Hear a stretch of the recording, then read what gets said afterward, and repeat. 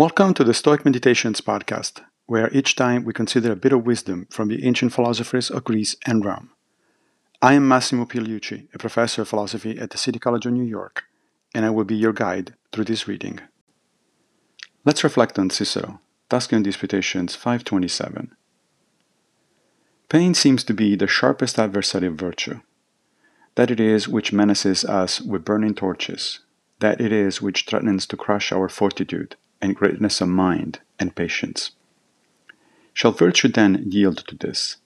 Shall the happy life of a wise and consistent person succumb to this? Good gods, how base would this be? Spartan boys will bear to have their bodies torn by rods without uttering a groan. Pain poses a serious philosophical problem, so serious that one of the Hellenistic schools, the Epicureans, actually thought that a eudaimonic life is one in which pain is absent. But Cicero doesn't buy it, and neither do the Stoics.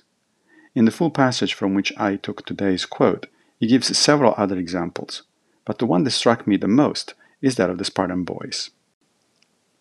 He's saying that pain cannot be an evil because people voluntarily subject themselves to it, if they are convinced that it is good for them. In fact, even boys do it, as in the case of certain training exercises young Spartans underwent to prepare themselves to be warriors.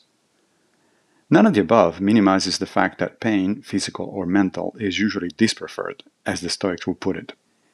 But the very fact that we know plenty of people who manage it, and even who expose themselves to it voluntarily, means that it isn't the sort of ultimate threat to virtue envisioned by the Epicureans. Thank you for joining me for another Stoic meditation. I will be back with a new episode very soon, fate permitting.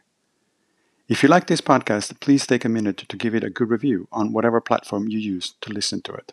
Thank you.